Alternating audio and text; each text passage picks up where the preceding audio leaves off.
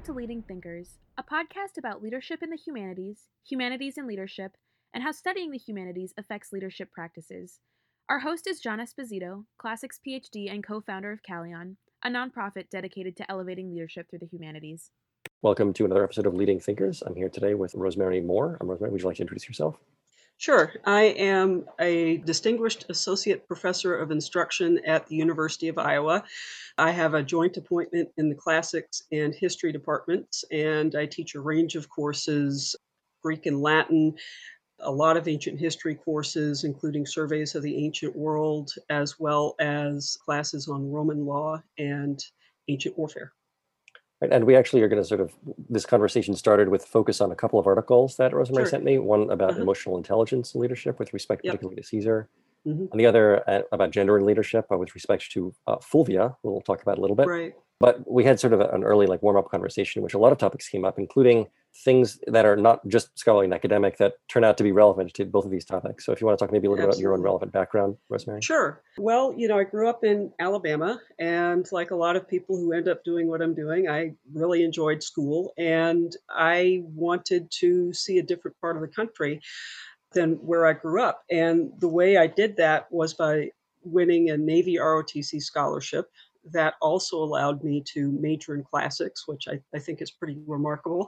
And so I got my undergraduate degree at Harvard and finished that in classics. I was able to delay my commissioning for 1 year, where I started at the University of Michigan in classical studies, which is also where I earned my PhD much later, and then spent a little bit over 5 years on active duty as a United States naval officer. And in that period, I was the head of a watch team in a system called IUSS, the Integrated Undersea Surveillance System. And this is passive long-range sonar used to track submarines. And it actually appears in The Hunt for Red October, that sort of thing. It Jonesy, right? Jonesy, yeah. So it used to be highly classified, but once the Cold War ended, our mission was declassified, and we started to do other things like provide data to people who were researching creatures like whales. Well, that's cool. Yeah. So this is really fun. This is you're actually kind of in a situation that used to be more common, I think, among classicists. Okay. It used to be the case that more classicists or people who studied ancient Greek and Roman things in Europe were likely to be people who had some involvement in the military. Right. This is one of the reasons why often the 19th century version of a study of Alexander's tactics is still incredibly valuable, because it would be written by a guy like Hans Delbruck, who knows what he's talking about. That's a great point, yes. Nowadays, most of us in classics do not have such experience, and the general lack or general sort of division of, let's say, modern America or modern first world countries in great part into those who have military experience and those who don't is one of the differences between the ancient and the modern world that we often run across. Absolutely. It's a major difference. And I grew up in a family that had minimal military experience. In fact, my father, who was always kind of a rebel, went to Georgia Tech, a land-grant university, and when he was an undergrad there, he had to do some time in ROTC, and he actually got kicked out of ROTC. So that tells you a little bit something about that. But, that said, the reason I did this at all was because I wanted to get out of the South and go see a different part of the country, like a lot of people do. Right. They want to see someplace different from where they grew up. And one of my guidance counselors in high school, a woman, by the way, and this was in 1980s Alabama, was also a commander in the Naval Reserve. And she routinely recommended to students who, had ambitions to look at military academies and to look at ROTC. And so that was my path there. And in terms of the military experience and what it gave me, I never thought of myself as somebody who was a leader or a doer in the military mold, right? What do you mean by in the military mold? The sort where I was coming from, like what you see in Top Gun, because that movie came out when I was graduating high school, or any other. It's very different sort from being in sonar room, I guess, right? Yeah, and that's very true too. But and there's a lot of things to say about military culture and naval culture in particular. But For the first time, I was really in a situation because I led a watch team where I was responsible for ensuring other people were doing their jobs well and ideally doing them enthusiastically and working well together because our performance as a team depended on individuals working together as a team, you know, Mhm. being able to do that. Let me ask, I don't know if this is true, but my thought is that naval culture also has an Yeah, extra discontinuity with the ancient world. That is, that modern naval sure. culture comes from 18th century at the That's earliest, absolutely right. Yeah, that's a great point. because there aren't any ships that just go around forever and float Right, independently. In, in, right, in ancient right. warfare, ships are transport and short ramming, blocking, That's but right. not their own entities. But That's right. my feeling, though, is that ancient philosophers of, let's say, political leadership understood Mhm. the idea of we're all on the same boat. That is, the ship of state metaphor, for Right, example, common in Plato. right. Actually, to me, it seems to work better in this post 18th century naval culture where the ships are not just extensions of a land force, but actually Right. have their own individual, like the boundary between the end of the ship and the water is extremely That's right. strong. That's right. And then everyone inside is extremely perforce on the same team in a way that That's is right. more true now, I think, than would have been in like an ancient trireme, maybe, I or yeah, I think that that's very true, and I think that you can also make a good case for the sort of leadership that you have in the modern Navy. It's having a lot of things in common with the other branches of at least the modern US military, as well as, for example, what ideally would happen on campaigns in, for example, the Roman army. And we're not really talking about the shorter term campaigns that you associate with like the early republic or a lot of the archaic period in the Greek world. But campaigns where, for example, those endless campaigns in Spain, where commanders were right. overwintering in a camp with their Okay, I soldiers. see. So Yeah, those long campaigns are kind of like the ocean going vessel. You're surrounded by yeah, who knows what for a very long period of time, and right. your unit or your group has a very strong distinction between it and That's right. the bizarre That's right. foreign colonial land. Okay, That's right. yeah. The boundaries of the Roman military camp, there's watchstanders, they're controlling entry and exit. Ideally, people shouldn't be able to do that without some sort of control from above. And, getting back to the naval metaphor, I wasn't on board a ship for my active duty. I was on a really pretty remote base, actually in Newfoundland, Canada, where we were fenced off from the local community and you had to go through a security guard to get on the base. What we did was a classified sort of activity. And so control of people getting onto the post and off the post was a necessary thing. Right. So naval officers historically have had a lot of authority, to the civilian, a surprising amount of authority in adjudicating problems that happen in the command. For example, people committing crimes or other sorts of infractions. So you're saying like, and this actually may be related to the Caesar paper a little bit, but Hmm. you're talking about situations where someone does something that is against or that is harmful in some way. Either it's against Right, military law or it's a conflict, and then right, their superior, even if they're not a judge or something, the superior has right. to deal with it and Correct. adjudicate. Right. Correct. Yeah, Yeah. and so the Uniform Code of Military Justice is what's used as our manual. It's a separate code of laws, and actually a separate military justice system. I don't want to get into too much detail, but a commanding officer in U.S. Armed Forces is able to do something called non-judicial punishment.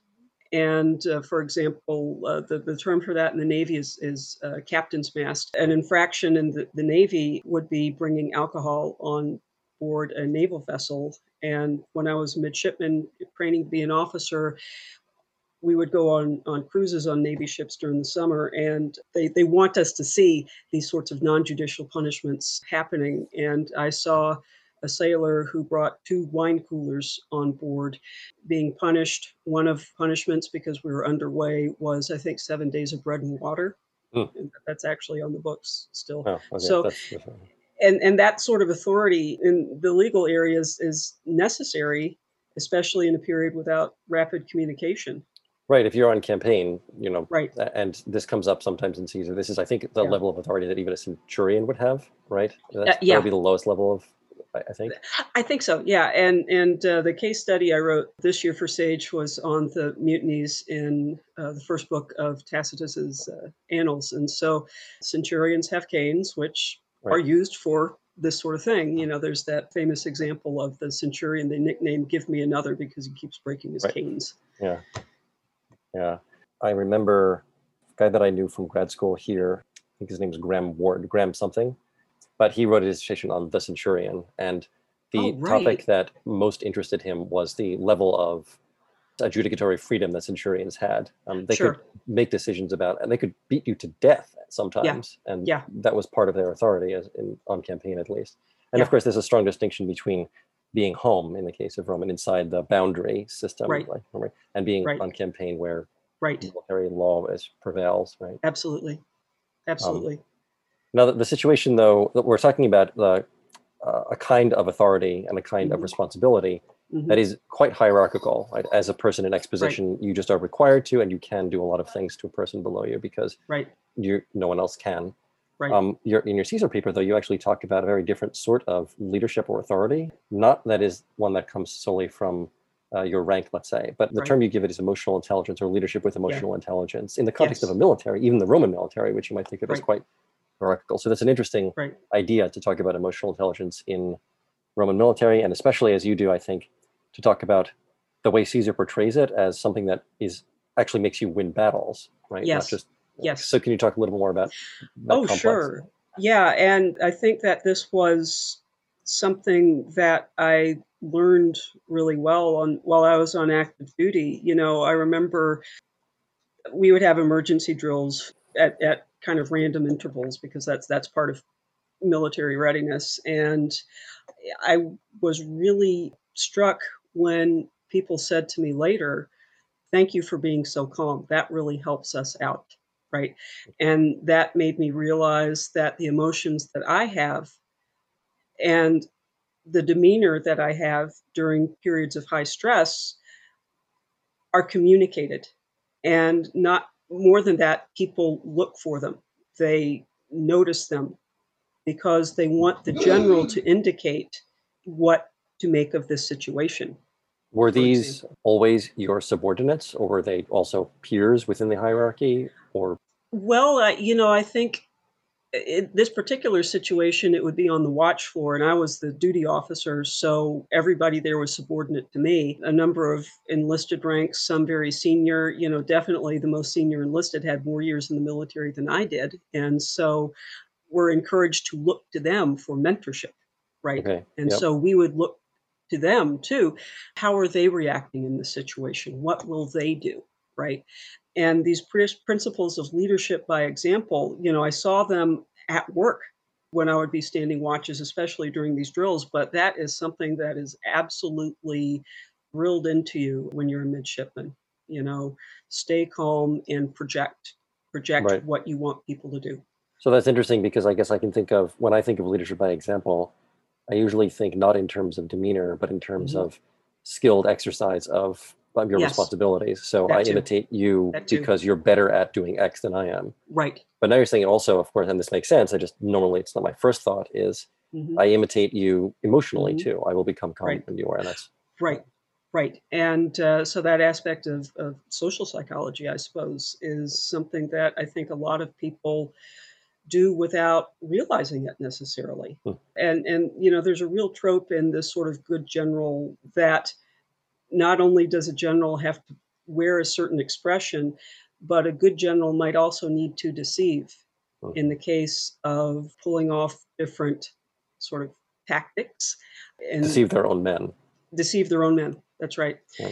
To prevent certain types of intelligence from coming out. And that's exactly where, Domitius Ahenobarbus fails because he tries to tell his troops something that's absolutely not true and absolutely not going to happen. And he doesn't have the awareness that maybe I shouldn't let this leak through.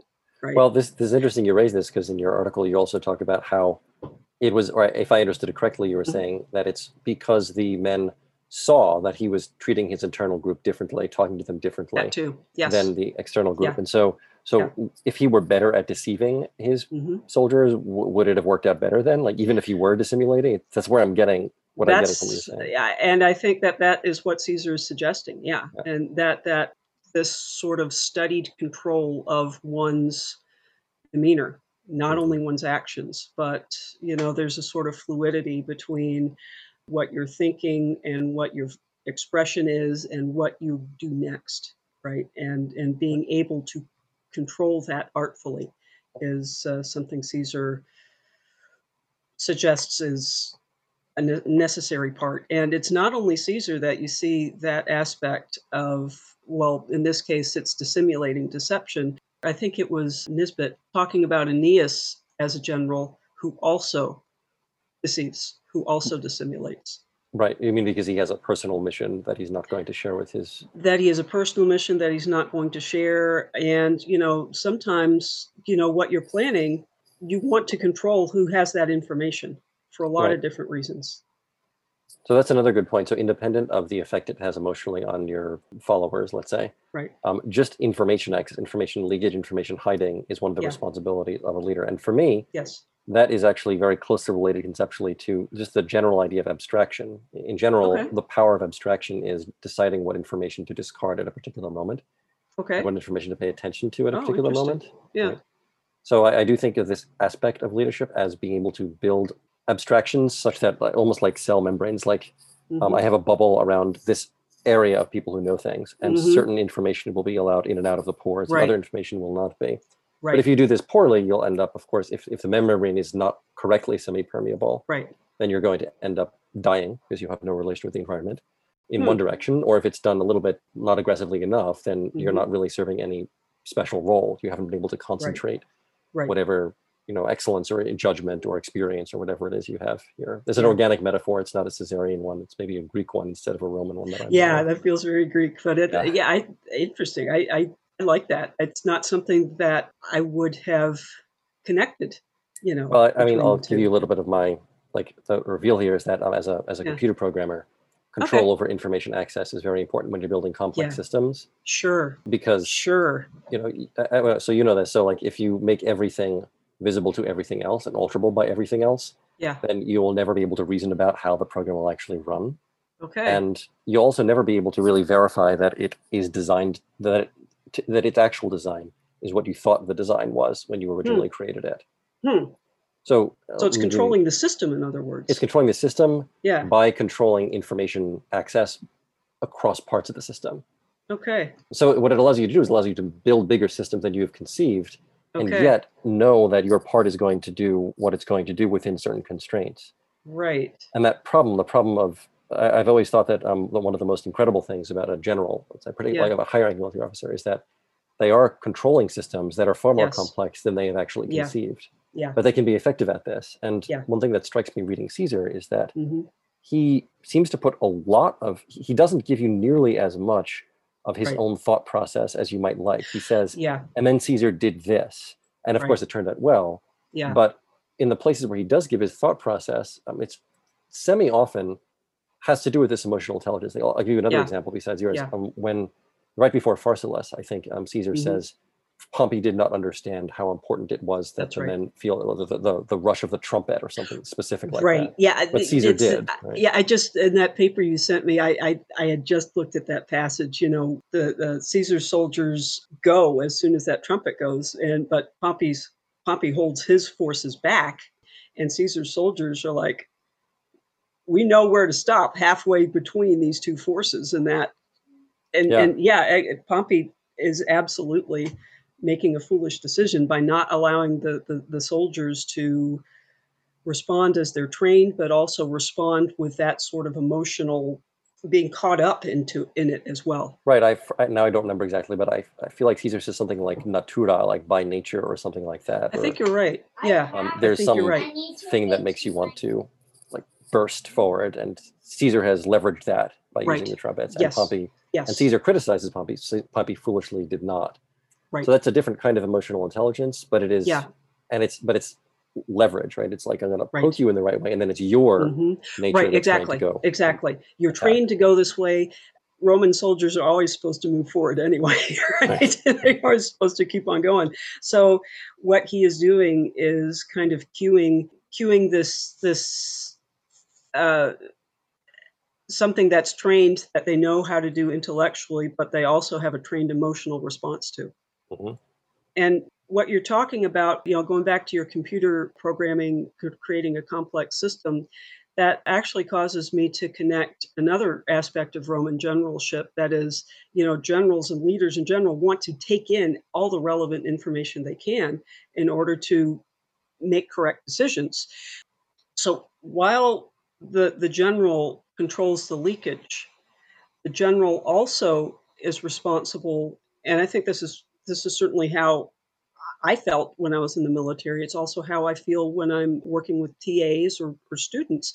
I want to develop some sort of rapport so that subordinates in the military case, or students or TAs, will communicate what is necessary instead of what they think I want to hear. Right, right. And as we talked about, of course, there's often or can be a little bit of a tension Yeah. here between the fact Yeah. that Oh, sure. you're my superior, and so I want to please you in order for me to Right. get a salary, and Right. you're my superior who has a responsibility that requires me to provide maximum information to you. And Yeah. as a teacher, you run across this at a much smaller scale, which, as you said Sure. before, has much lower stakes. But I Yeah. can completely understand why my students would feel like I can't think openly in this class because I have to Right. please the teacher, because I have Right. to Is it get a is good it grade. safe? Is it safe to Exactly. say Yeah. something that might not be pleasing to this person? And for And Caesar, I think he tries to make sure that you think, or that his men think, that it is. Well, I don't know about safe to communicate with him, but at least mhm. he puts effort into being one of the guys, trying to Yeah. separate the Oh, distance. And sure. you talking to people about Sure. how the lack of a kind of a very formal officer corps, let's say, in sort of a Prussian style in the Roman Yeah. military, Yeah. makes it much easier for the general to be connected with his men. Yeah. Um, I don't remember if Caesar himself said this, but I remember in much later source Suetonius, which is not super reliable, but he does make a point Mhm. of the image of Caesar as just some guy who sleeps, outdoors with his men, as Oh, opposed to, let's absolutely. say, Augustus, Absolutely. who is, Right. far Yeah. away, Well, just after the throwing up Civil all the War, time. it's like Yeah, let's calm this down a little bit, yeah, So don't don't call your soldiers commilitones, right? correct. Whereas Yeah, that's something that Pompey was happy to do, So this sense of identifying that, Mark Antony does it, Marius does it, and today it's like you can be friendly but not familiar is a phrase I heard a lot in the Navy. That is, you should know these people, but there needs to be a disconnection between. You still need to let the system and the hierarchy be in charge, you know. so can you talk a little bit about how you might even do that? Like in the case of Caesar, the one example I gave Yeah, was he is very respected because he's a yeah, brilliant commander, but he sleeps on the floor right, outside with his yeah, men. A sort of tricky or like circumventing way to do this is, you might hmm, think of in Henry V, when Harry hmm, disguises himself so he can hang out right, with his men. And yeah, that's one of those deceptions that you were talking about a little bit while ago, right? That that's he right, has to yeah, lie to yeah, his men to get their honest opinions. right, How yeah, do, that's again, from your own that's experience, how do you, and let me give one final example for me as a yeah, teacher, is I will actually, in order to get students to decouple hmm, their desire for a good grade, which is completely rational, of course, yeah, and their ability to speak openly, is I will actually promise, and I do this, that there won't be anything on any test that isn't in a study guide. So I give them these huge study yeah, guides. yeah. So meanwhile, they can just pay attention to stuff. And that really takes a lot of that decoupling. It's not dishonesty, but it's deliberate manipulation on my part, basically. Oh, yeah, Um, I do that too. I think that's, giving them a sense of control about what they can expect so a sense is of control, sounds like that it's makes sense. Yeah, that, okay. yeah. Yeah. Yeah, so that's part of it. Something that we might do, for example, you might carpool with somebody who's subordinate, but you still wouldn't address each other by first name. Huh. Okay. You're And talking about in the Navy in the or just in in the the modern military? military, Okay. yeah. So that's, just a personal example. But in terms of what generals like Marius and Caesar are doing, they're sharing experiences without necessarily bonding or making friends with specific people in that group. Just sharing a meal with a group of people creates a, Hmm. a greater feeling of community. The sense of sharing burdens, sharing what's unpleasant, while, and this is something I wrote about in my dissertation, while at the same time being appreciably better in an example Hmm. is something that can help there too. So, Caesar makes sure that at certain times, at least, he is not on horseback when the army is on the march. He also will, like eat bread and olives, sleep in these difficult conditions with them, the sense that he knows what the soldiers are about and, accounts for that Hmm. while expecting, a very high standard of behavior. Because when he is eating bread and olives, for example, which is really, plain everyday sort of meal, he is setting an upper limit for what soldiers themselves can do. And, in terms of a trope of things have gone very bad in a command, for example, Numantia, right? Hmm. When Scipio Aemilianus comes in, and he goes into the camp, and it's like there's slaves there giving massages, people are eating casseroles, and just all kinds of stuff, and then he sweeps it clean, and then he behaves in a way that sets the standard, creates a sense of common identity, and also creates an upper limit for Hmm. what soldiers can do. So, there's multifaceted. I like that idea of the upper limit because I guess you can tell me if this is wrong, but it seems to me that one of the, and this is both a Greek and a Roman critique, but one of the Hmm. intuitive critiques of luxury in war Hmm. is that you're sort of redirecting your desire towards something Right. that is not destroying the enemy or expanding or something Right. like that. Yeah. Yeah. And this, we talked a little bit about this inborn desire that Caesar thinks people have to just, Hmm. or are trained, you were saying, to do, to Yeah. explode in combat and stretch Yeah. to the right part of the field and so forth. Yeah. My own limited experience in, again, business leadership and technical leadership Hmm. is that if people are quite capable of having very sort of segregated boxes of desire. Hmm. And I had Hmm. some employees that I remember who actually had zero interest whatsoever in their job, in the work.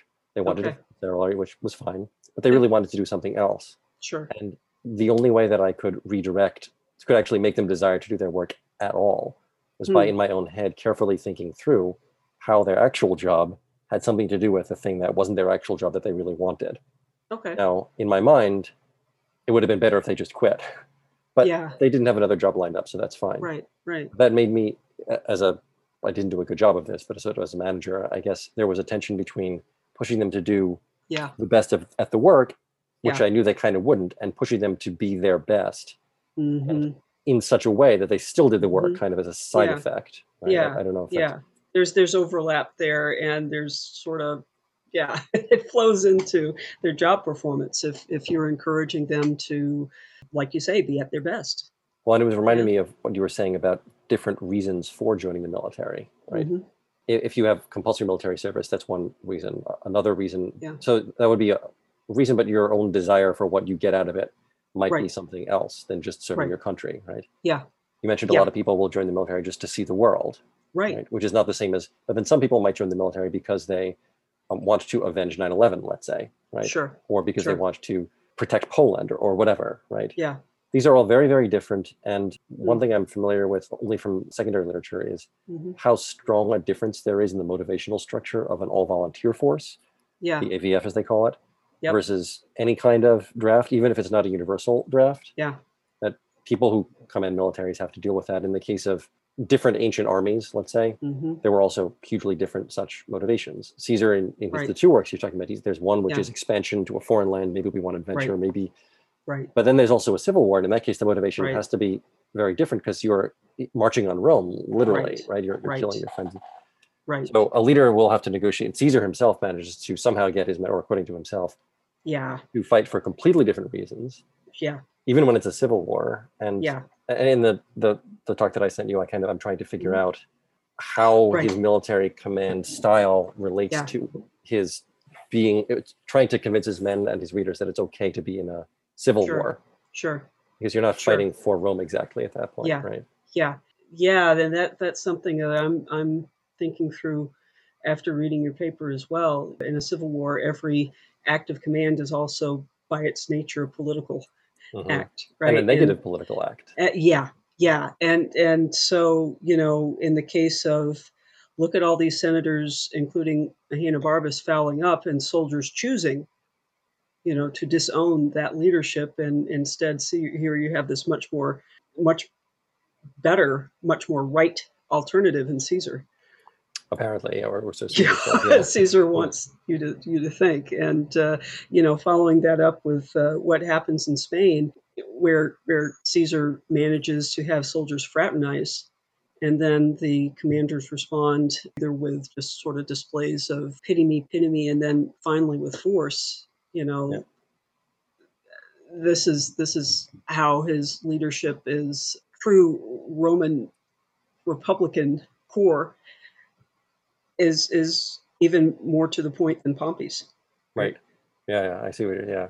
Yeah. All right, so we have talked now about some of the ways, besides just being in charge, let's say, having an official position in a military context, in a Roman military context, in a modern military context, people can lead effectively. We talked about some information hiding, and we talked about a lot of things that are kind of unofficial or almost not on the surface obvious, including feelings, just conveying your manner and stuff. The other paper that you sent me was about another sort of very unofficial sort of leadership. It was about a woman in ancient Rome who doesn't really have nearly as much legal positioning or standing at all as men, Yeah. but who nevertheless becomes hugely important, is recognized as hugely important, is like aggressively criticized for whatever reason, her importance in great part. And it's not just because of her relationship with like one dude, as you said, sometimes happens. It seems to be her in relationship with many people and doing it on her own. As her own separate figure. So maybe we can switch gears a little bit and talk about this completely different kind of leadership, independent of rank, which is this sort of female leadership. And that's, your paper was about ancient Rome. I'm interested to see if this is relevant at all to your experience in the modern military, or if the military is actually like gender blind at this point, or well, one day perhaps, right? And things have changed so much. There are a lot of aspects of military culture that I found to be very positive and have shaped how I teach, for example. But yes, women in the military in the early 90s, this was the era of tailhook. The area that I was in is one where there are more women involved than in other parts of the Navy. So in some ways, the difficulty that a female officer might have, let's say she's serving on a ship, would not happen as frequently. But when you say the area, you mean like in intelligence or like sonar stuff specifically? Yeah, the IUSS community that I was part of, as well as naval intelligence. Oh, that's interesting. Was there any reason for that you know of? Like just so I'm asking because I've heard that in sport, this is not what you're talking about, but in sports shooting, women do better than men overall. And I've heard that for that reason, you would expect that there would be many more female snipers in military than there are. And the only reason there aren't are because of cultural reasons. Yeah. But as sports shooters, women are extremely good, apparently. Wow. I knew a guy who was a competitive sports shooter who was like, it's not fair. Women are like, and he gave all these reasons why women are physically superior to men at pulling a gun trigger. Wow. I don't know if it was true, but is there any, like, was it a cultural reason? Why do you think? Or is there like maybe women sometimes are educated differently that leads to specifically undersea things, or was it a culture of early technology, for example, in the military? It was, that area was the reason I chose that community. It was very difficult to be stationed on a ship in the early 90s. The only ships that women could be stationed on were non-combat ships, so supply ships, that sorts of thing.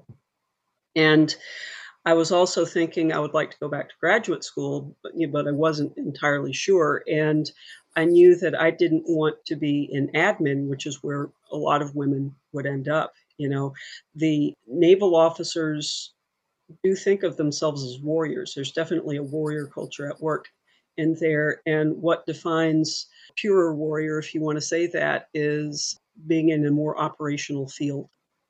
Aviation, submarines, places that because of combat restrictions, women at that point could not serve, though these communities are a lot more open to them. And I wanted to do something that was operational as I could get. And that was what it was, IUSS. So you're saying that you wanted a sort of operational work to I do, wanted to be operational. But you couldn't actually be on a submarine because women were not allowed on submarines or combat ships. Yeah, if I Right. had to do it over again during Bill Clinton's presidencies when women were allowed to serve on combat ships, I might rather have done that. Midshipmen, all of us did cruises on naval ships. And so, like, one of those was on the aircraft carrier Enterprise. So Oh, cool. The that first was nuclear great. carrier, right? Yeah, Yeah. yeah, yeah. Yeah. First nuclear power aircraft carrier, and we were underway for about a month, and it was really fun. So That is cool. Yeah. yeah, That's but another example of something that doesn't have any ancient parallel until, right, again, like sailing ships in the 18th, 19th century that can kind of go on yeah, perpetually until you run out of food. that's right. Suddenly Yeah, you have nuclear, then you can do it again, even right, with diesel in between. But right. that still feels like a very good, very strong metaphor for leading a state or an army, which is who knows Mm, how long we're going to be out here. right, The system is not right, going to collapse. It's us that are right. going to fall apart Yeah, if it happens.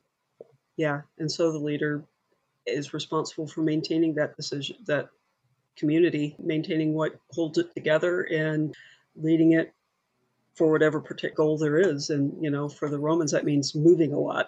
you Right. know? Yeah. Well, and actually, you're bringing up the responsibility to keep the community together. This is something that is often nowadays people talk about this as uncompensated labor that women tend to perform Right, right, in many societies, holding communities together. And Romans seem hmm to think of this as a thing that women do right, within households, at least. But of course, Fulvia in this part is acting outside of a single household. She's acting at the right, state level, right, as it were. right.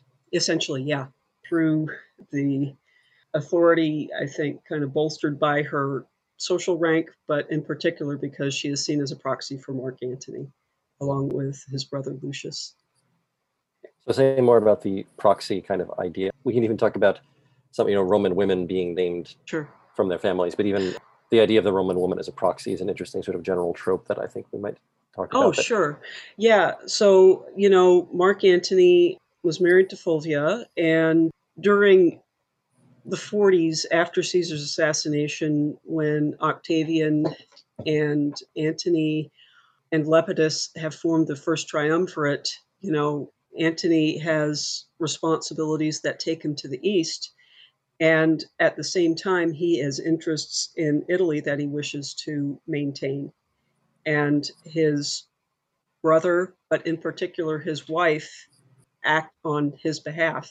And so while she is given realistically a considerable amount of latitude compared to what traditionally Roman women were expected to do, because she is acting in the interest of her husband, that legitimates it to a certain extent, Mhm. right? Yeah, at the same time, as you mentioned, Fulvia, in terms of criticism, in terms of, abuse, how she is described, it goes well, well beyond what you would expect, So let me ask about that. This will be sort of an ex nihilo kind of argument, but the sources we're talking about are male authors. Correct. Do you have any idea? Is it even reasonable to speculate on whether they are representing a narrow male perspective here, and where other women have been like, "Oh, Fulvia is great. She's like, this is how you do things in ancient Rome as a woman." Or I'm Yeah, making well, that up completely, but is there oh, any other sure. parallel kind of? Well, we don't have any direct evidence from the women themselves.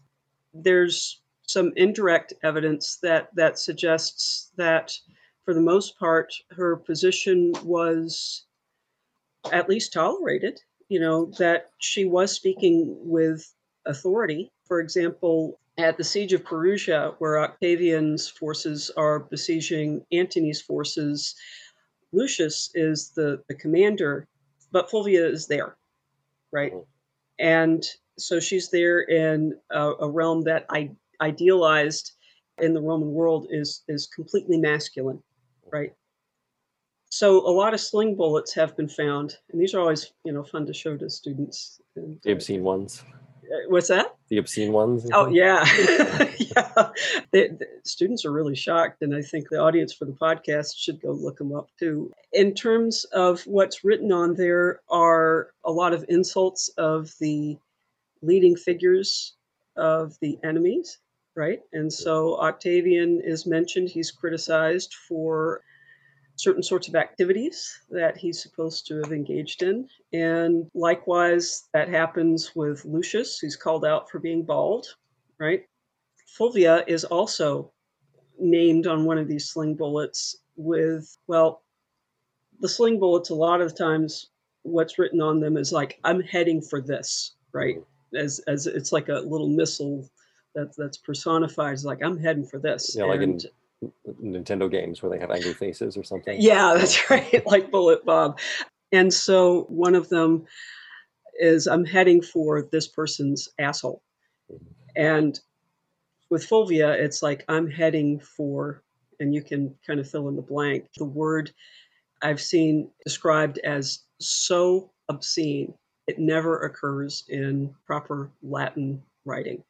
Right, only when you're Though, trying to kill people. Yeah. what's that? Only when you're actually trying to kill people, not when Yeah, you're I mean, talking it's about it's them. a Yeah. it's a street level insult, and the word is landica. It's an Well, so I insulting mean, word this for the is it's kind of amusing to think about this when you first encounter it, but it is yeah. also, I think, as you're implying, that means that that Octavian soldiers are seeing her as an enemy, as a major enemy that is going to That's be right. attacked by their weapons. Right? That's right. Yeah, Which that's is, exactly right. in a way, an elevated status, right? Taking you seriously enough to want to kill you, to want to make. Right. And so the soldiers are seeing her as that, certainly Roman women would have seen her as a figure of authority too, after I think the second triumvirate, in order to raise money to fight these wars, they're collecting jewelry, I think, from the women of the aristocracy. And in protest, these women approach Fulvia instead of proper members of the triumvirate. Right, right. That's interesting because she is sort of the bridge between being a Right. woman and also being a Exactly. person in charge, sort of in the triumvirate. Yeah.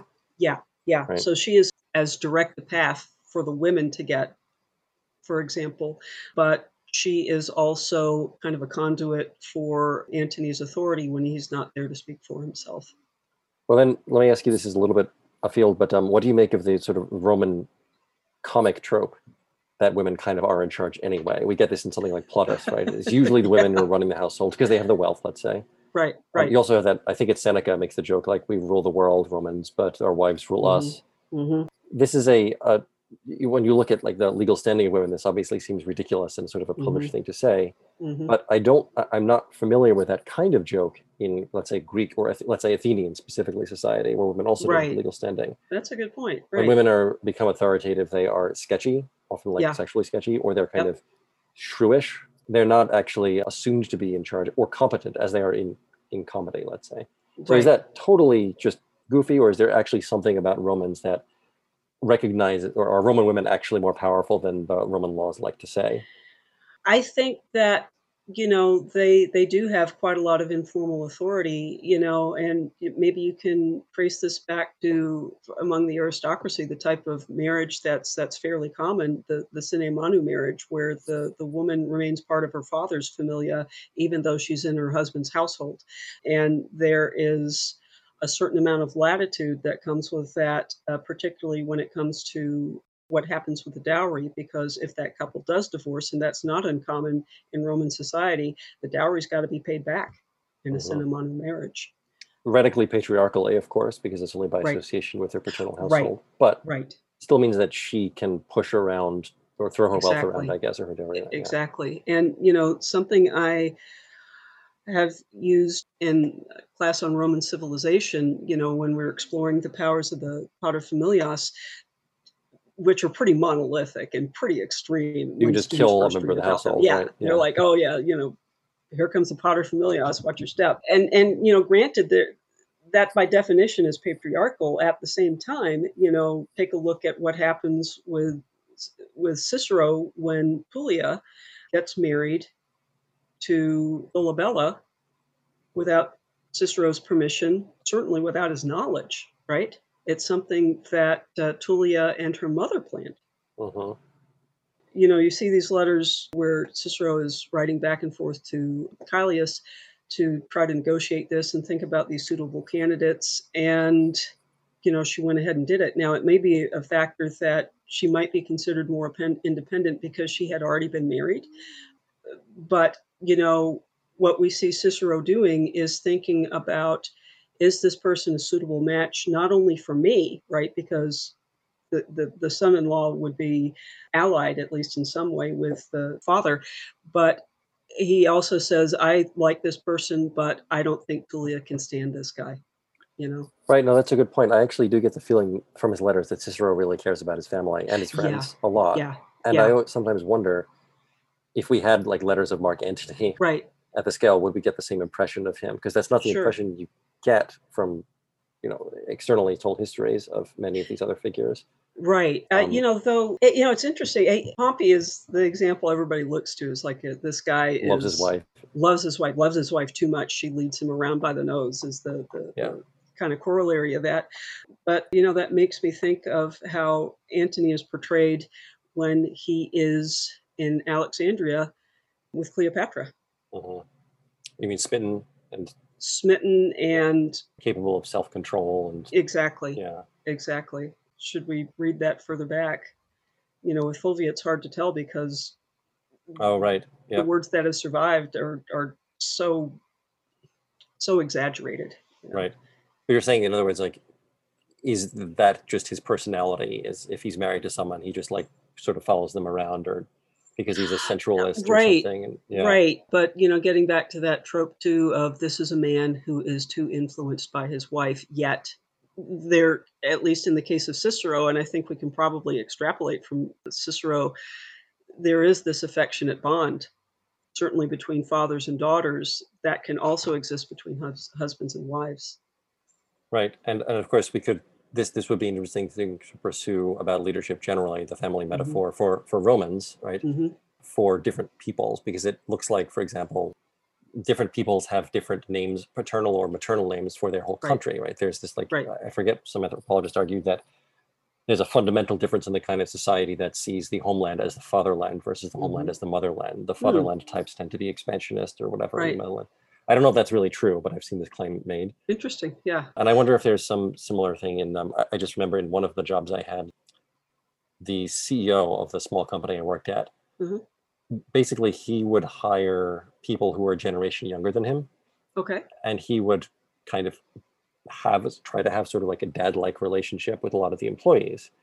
Really? And I don't think it was on purpose. I think it was just the guy's personality. And there's in tech, there's tons of young people who just like are interested in jobs. And and it ended up feeling very odd. Like it felt for me much less like a job and much more like a desire, like to be part of a family. And I didn't want that. I wanted there to be a job.